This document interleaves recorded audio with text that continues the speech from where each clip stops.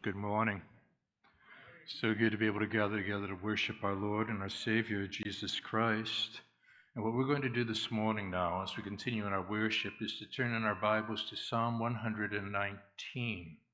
As you're turning to Psalm 119, what you and I are seeing right away is that once again, we see for the third time throughout the Psalms that there's a coupling between what we might call a messianic psalm and a Torah psalm. You see that in Psalms 1 and 2. You see it again in Psalm 18 and 19. And now for the third time, 118 and 119, these psalms are combined together so that you can see how Scripture and Savior are meant to be understood in conjunction with one another. Now, what's particular about this psalm is that it's 176 verses in length, longest of the psalms, and it is arranged alphabetically. In other words, every 8 verses, sectioned off, a new Hebrew letter begins to develop that next section, arranged according to the Hebrew alphabet. It's meant for memorization. And for the Jews in particular, who were living in, let's say, in Babylon, they were living in exile. Well, they no longer had the temple, but they did have Torah. And the Torah was the means by which they continued to be able to seek out God, search the wealth of his truth that's found here in the Scriptures. And what I want to do with you this morning is to look at just one of those sections. We're turning to Psalm 119, and we're going to be exploring verse 97 through 104. And as you're turning there, what you're going to notice right away is that this particular psalm is introduced, or this section, by the Hebrew word mem, anglicized off to your left, and there's the Hebrew letter off to your right.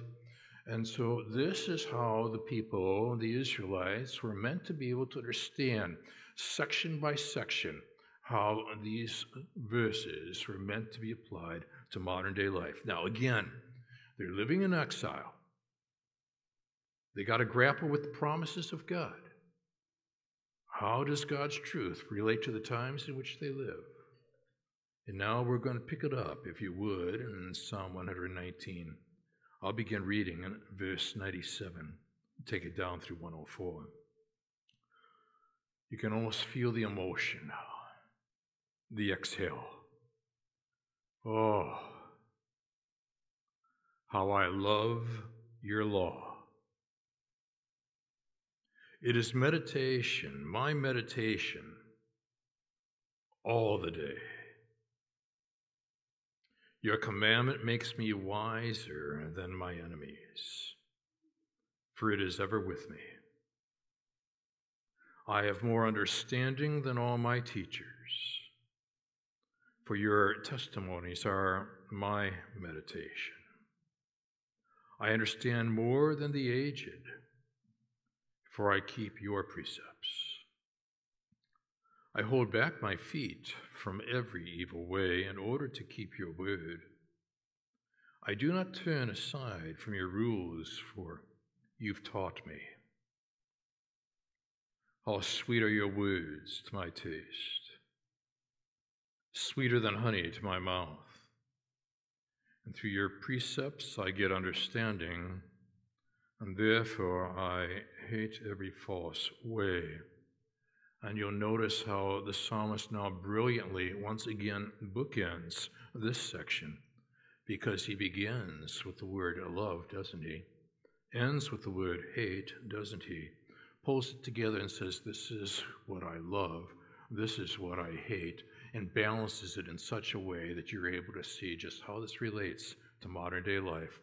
And so for those that were living in exile and no longer had the opportunity to enter into the temple, they had the Torah, which was able to enter into their hearts. Let's look to our Lord in prayer. And so, Father, what we want to do now is to explore your word together. You've arranged this in such a way for us to be able to ponder the significance, the depth, the breadth of it all. And we embrace what was written to Timothy, that all Scripture is inspired by God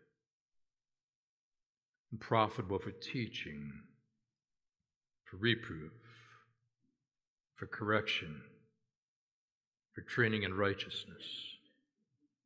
The man of God may be complete, equipped for every good work. And we're awed by the fact that Timothy only had the Old Testament, of which these words that Paul penned were summarized. And so, Father, we have the privilege with all 66 books of the Bible now to drink deeply from this well, to take in the sum total of revelation, and to be able to seize the idea of timeless truths and relate them in such timely ways. These moments are important. Warm these hearts, engage these minds, and shape these wills. As again now, Father, we've come here to see Jesus, Him only. We're praying these things again now in Jesus' name. Amen. He's with the Lord now.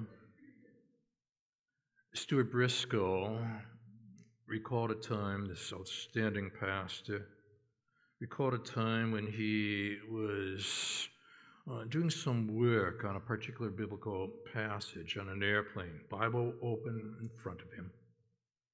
When a flight attendant approached him, she recognized him, and she said, "Mr. Briscoe, for years, the Bible was a dead book to me. But then something happened.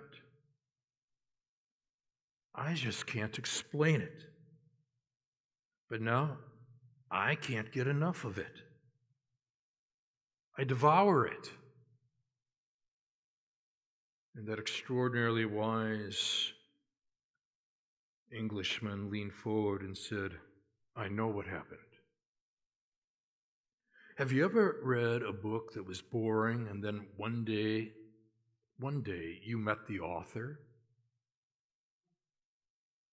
And afterward you picked up the same book and said, 'I know who wrote this,' and it became the most exciting book in the world to you." "Yes," she said, "that's what's happened to me. I met the author." Now, what we have to bear in mind is that the Bible is meant to allow us to know the author, to draw close to the author, that behind the story stands the storyteller. And he's got this extraordinary story that he wants to unpack for you and unpack for me to be able to take it and apply it to the story of our lives as well. And so what I want to do is to now take this Hebrew letter, Mem. Again, the Israelites in exile, they would teach their children, the grandchildren, and so on, section by section, 8 verses at a time. They're up to Mem, probably one of my 2 or 3 favorite portions of Psalm 119. And what I want to do is to draw out what I consider to be 4 significant observations found in these 8 verses that I think relate to the journey on which we are walking. And the first comes out of verse 97. And I'm going to phrase it like this: that as you and I, as we consider the importance of knowing God's Word, begin here with me and note the meditation here that's being described. Because the psalmist now, we don't know his name, but this psalmist, so inspired by God, it's almost as if emotionally now he, with an extraordinary exhale, says, "Oh." You almost pause at that point. You want to be able to enter into his experience. What is it about his intake that now produces the outtake of it all? Well, the input's going to shape the output. He's going to speak autobiographically. But what he now wants to say to you and to me, after developing the messianic Psalm 118, to couple the Savior of that section with the scriptures of Psalm 119, how I love your Torah. He doesn't merely say, I'm aware of your Torah, or I'm familiar with your Torah, I love your Torah. And then what gets my attention, does it get yours as well, is that when he uses the word law here, immediately the Jewish population would say, I know what he's talking about. Because Torah, you see, law, applies to the first 5 books of the Old Testament. And so those people in exile now who lack opportunity to enter into the temple are allowing with hearts wide open for Torah to enter into their lives in the way in which the Scripture enters into ours. Torah.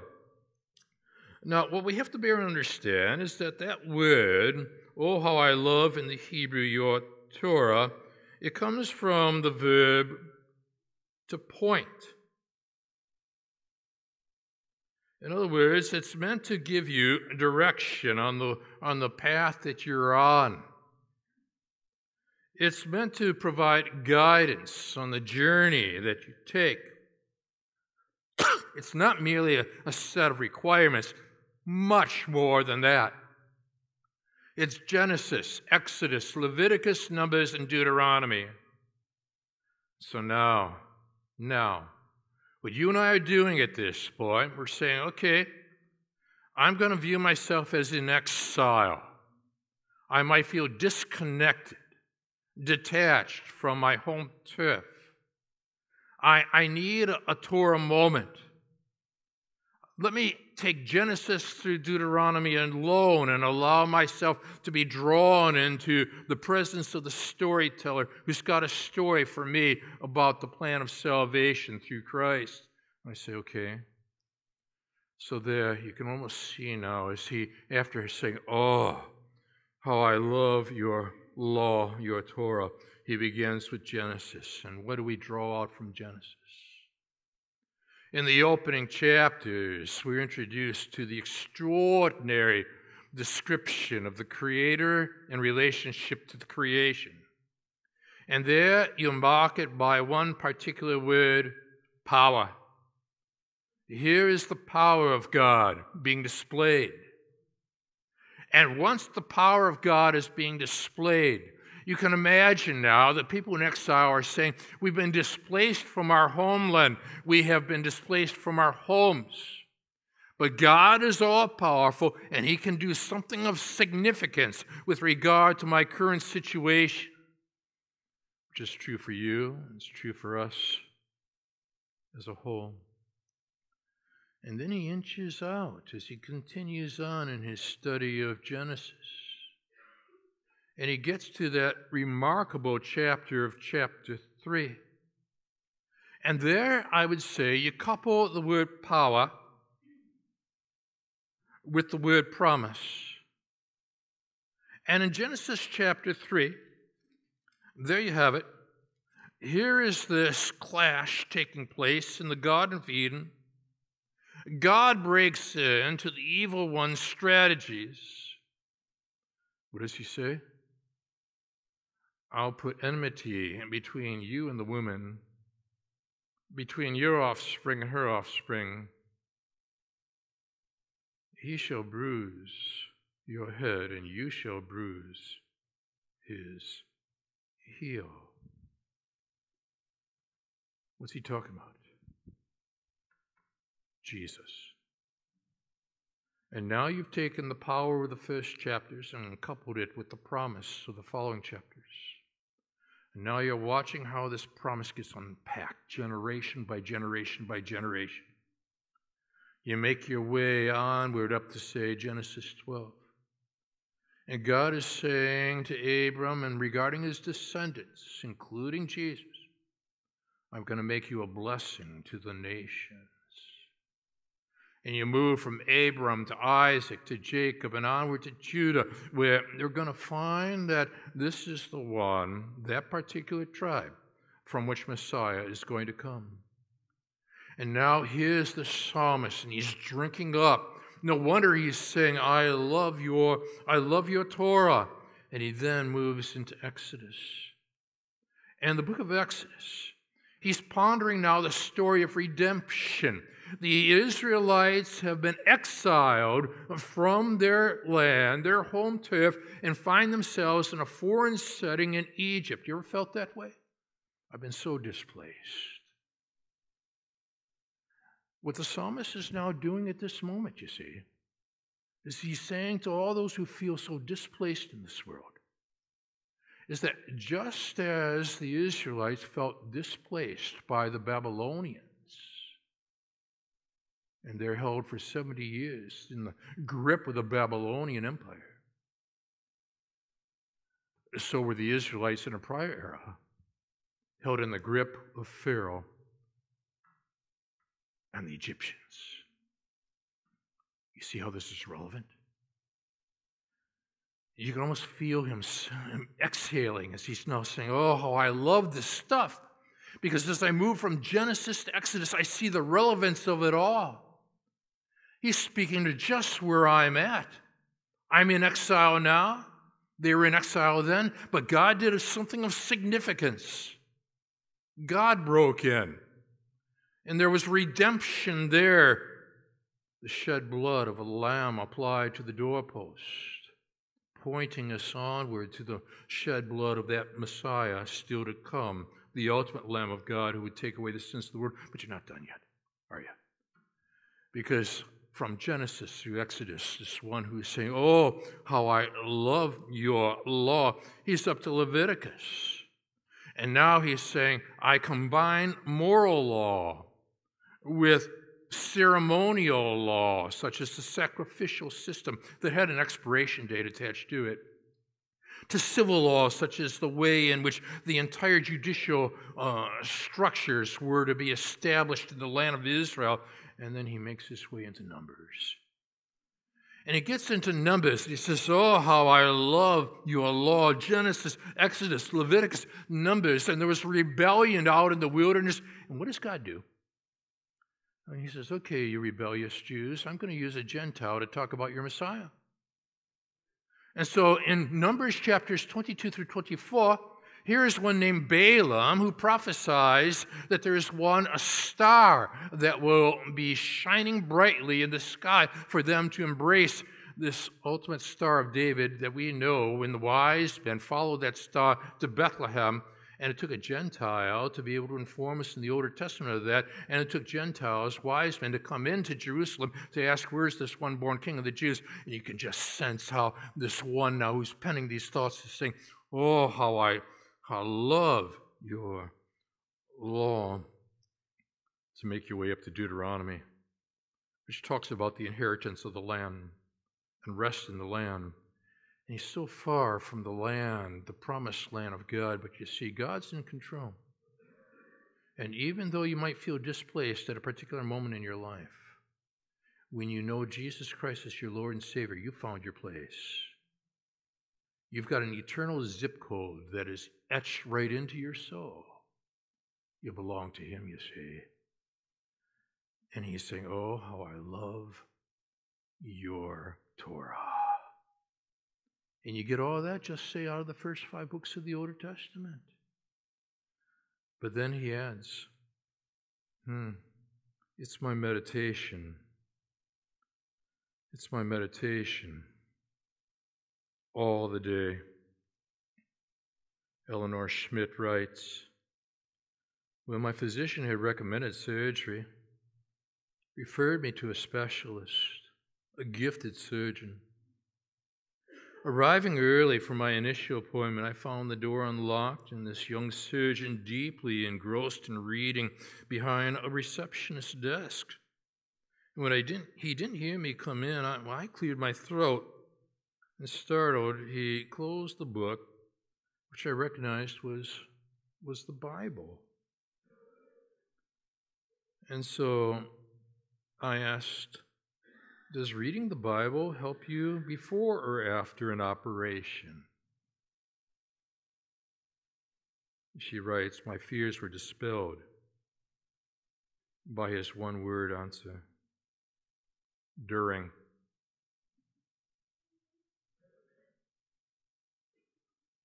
Throughout the journey of life, God meets you on the journey during, not just before, not just after. He gets right smack in the middle of your during. And he's saying, I'm with you. You see, the exiled ones lacked temple, but they didn't lack Torah. And if they couldn't have the externals of the temple, they could have the internal dimension of Torah being applied to their hearts. Are you doing that? That even when you feel so exiled, so displaced, here you've got the zip code of eternity impressed upon where you belong. You found a place. It's with Jesus.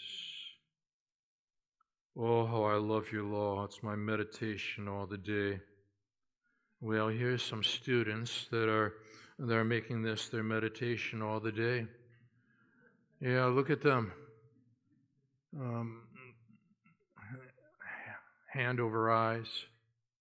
And he's got the Hebrew down below. Right behind him, hand over eyes. Another one, hand over. They look like a collective migraine, if you ask me. But having had to study the Hebrew as well, I can relate to what they're going through, to be honest with you. Yeah. You see. But then God wants you to internalize this. Why he's walking on the road of Emmaus.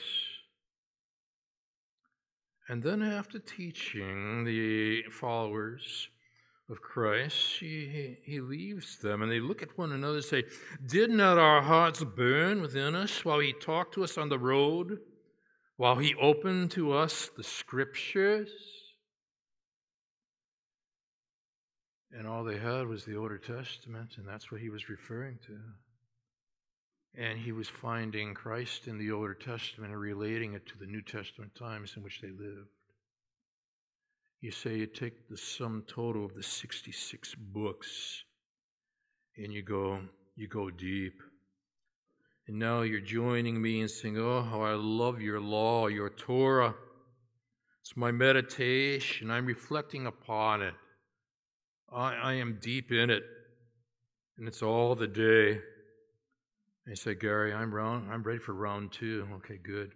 Because now in verses 98 through 100, as we consider the importance of knowing God's Word, not only are we observing here the meditation being described in 97, but next the comparisons being made in 98 through 100. What I want you to be able to see at this moment, would you be able to pick them out for me, with me? There are 3 significant comparisons that the psalmist is now making to these people that feel so extraordinarily exiled by the challenges, the difficulties of life. Each comparison has something to say to you, something to say to me. Notice how it unfolds. He says, your commandment makes me wiser than my enemies, for it is ever with me. Temple wasn't with them. Torah was with them. They were removed from where the temple was, but they're not removed from what the Torah offers. And they're internalizing it. In the process of doing so, they look around at their enemies. Now, this is the time in which Ezekiel and Daniel would have been incarcerated in the land of Babylon. This would be the time, the story of Shadrach and Meshach and Abednego. And there is another in the fire standing with them, you see. And there you see, when you're invested in the Word, you're investing simultaneously in the one who is the Word. In the beginning was the Word, and the Word was with God. And the Word was God. And now they could look around at those that had taken them away from their homeland. And they can look at these individuals through a different lens, because now they've got a greater sense of wisdom than what the Babylonian religions and forms of idolatry could possibly ever offer. Your commandment makes me wiser than my enemies. And so then they were unwilling to eat what the Babylonians had to offer them, because they wanted to stay kosher and in the process provoke the attention of those around them with regard to who is it that seems to have upper hand over all things, even in the land of Babylon, even when such people are displaced from home. But you're not done with that one. Because not only do you look at this matter of wiser than my enemies, who base their wisdom upon their military encounters, but furthermore, he goes on to say, I have more understanding than all my teachers. And if the Babylonians were focused upon their encounters, well, the teachers were focused upon their explanations as to why things are the way things are. And now what we find is that he goes supernatural. He rises above the naturalism and all the philosophies of the day and age, and was able to say, for your testimonies are my meditation. But he's not done. A third comparison. You're up to 100. I understand more than the aged. For you see, it's one thing to grow old. It's another thing to grow up. And it's very possible to grow old and not grow up. And what he's saying is that when you are investing in God's Word, year by year, as you grow older, you're growing up. You're becoming wiser as you keep the precepts.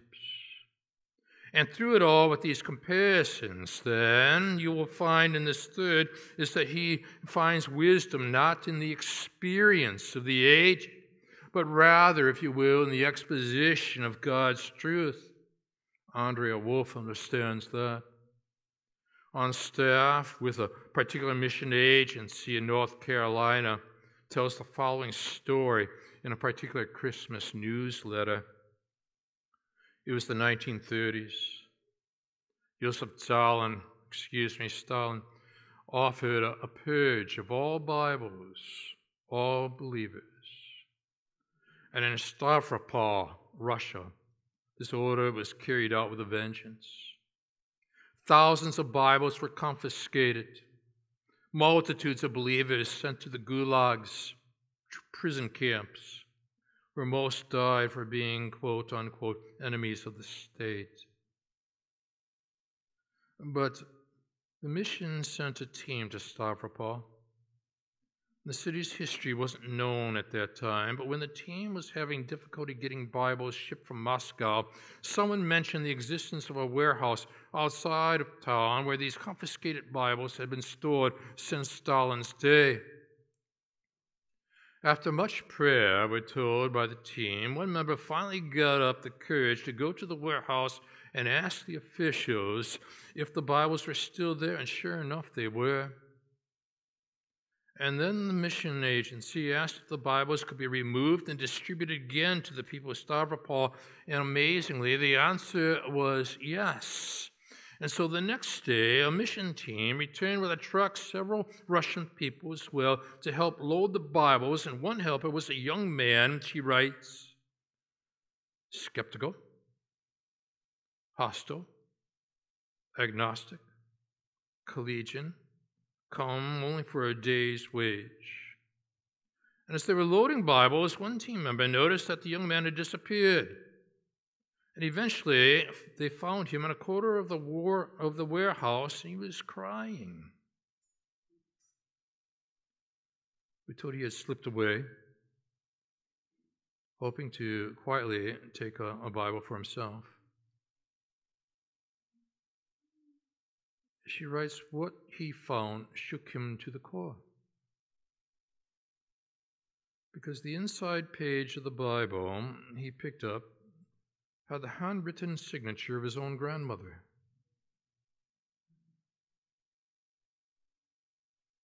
It had been her personal Bible.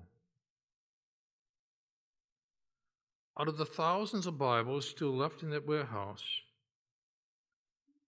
he stole the one belonging to his grandmother, a woman persecuted for her faith all her life. And as he looked down the opening pages, he realized that she had been praying for her children, grandchildren, future descendants. And then and there, gripped with the reality, God is real. His grandmother had no doubt prayed for him in her city. And the discovery of the Bible was only a glimpse into the spiritual realm, and this young man was in the process of being transformed by the very Bible that his grandmother had held so dear. You see, as the Bible teaches, God's word does not return void. And so there's hope for that one who has been grounded in truth, but for whatever reason at this particular time is not walking with the Lord.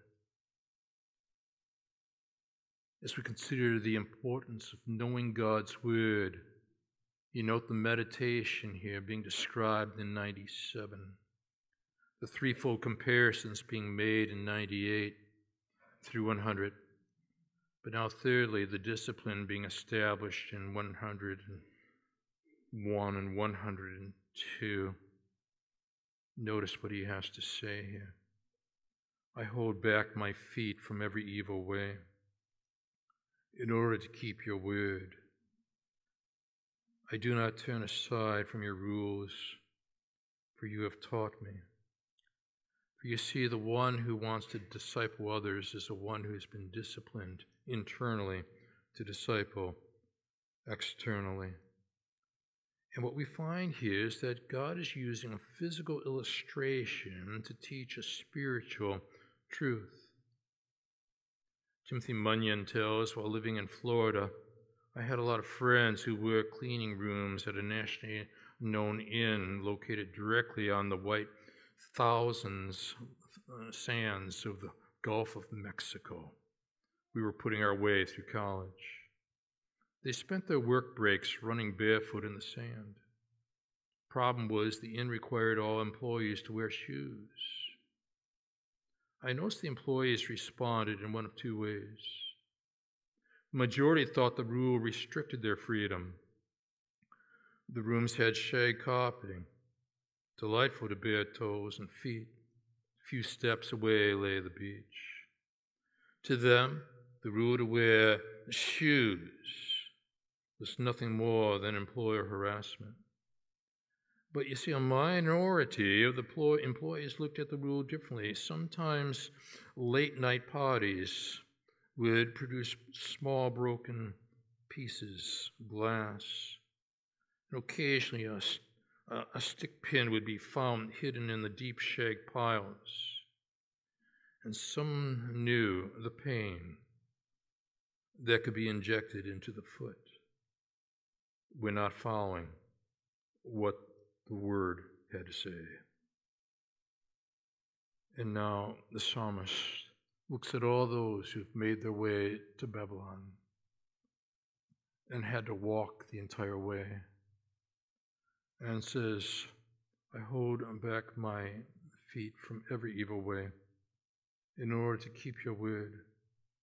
I do not turn aside from your rules, for you have taught me. And what I want to be able to say at this point is that when you embrace God's word, that sense of protection offers you a sense of direction.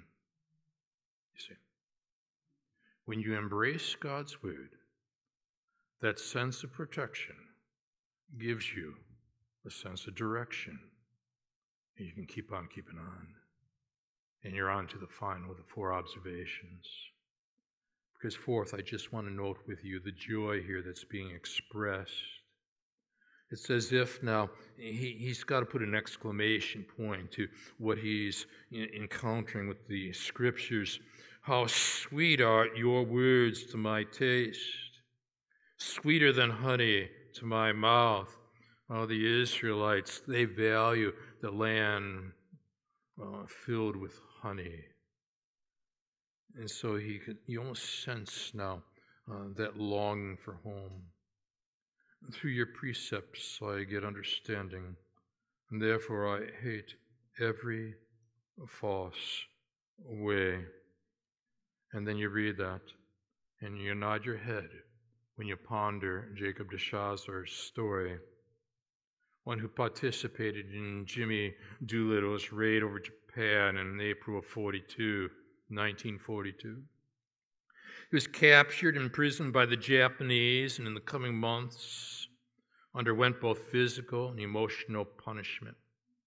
Watched friends go before firing squads. Others die of starvation. We're told that though he was an atheist, the days and weeks of pain and deprivation made him consider issues of life and death. And so he asked his jailer if he could get a Bible, and was met with derision, the writer tells us. But the Shazar persisted, and more than a year later, a guard finally brought him a Bible saying, 3 weeks, and then I'd take it away. Sure enough, in 3 weeks, the guard returned and claimed the Bible. But those 3 weeks changed his life. When de Chazar eventually returned to Japan in 1948, this time it was with his wife and son, and they returned as missionaries. Because the Word of God, even when he was exiled from home, was not exiled from his heart. It broke in, and he found home with Jesus. Have you? Let's stand together. And so, Father, we thank you. My word, we could even just take the first 5 books of the Old Testament, find gospel on each and every page. We're the promised Messiah, combined with the power of our sovereign God, converge. And the same is true for us here. That no matter where we're at, no matter how hard it is, when the power of God is combined with the promise of God, found ultimately in Jesus Christ, we experience the presence of God in our lives. And for this, we give you all the praise. In Jesus' name, amen. God bless you.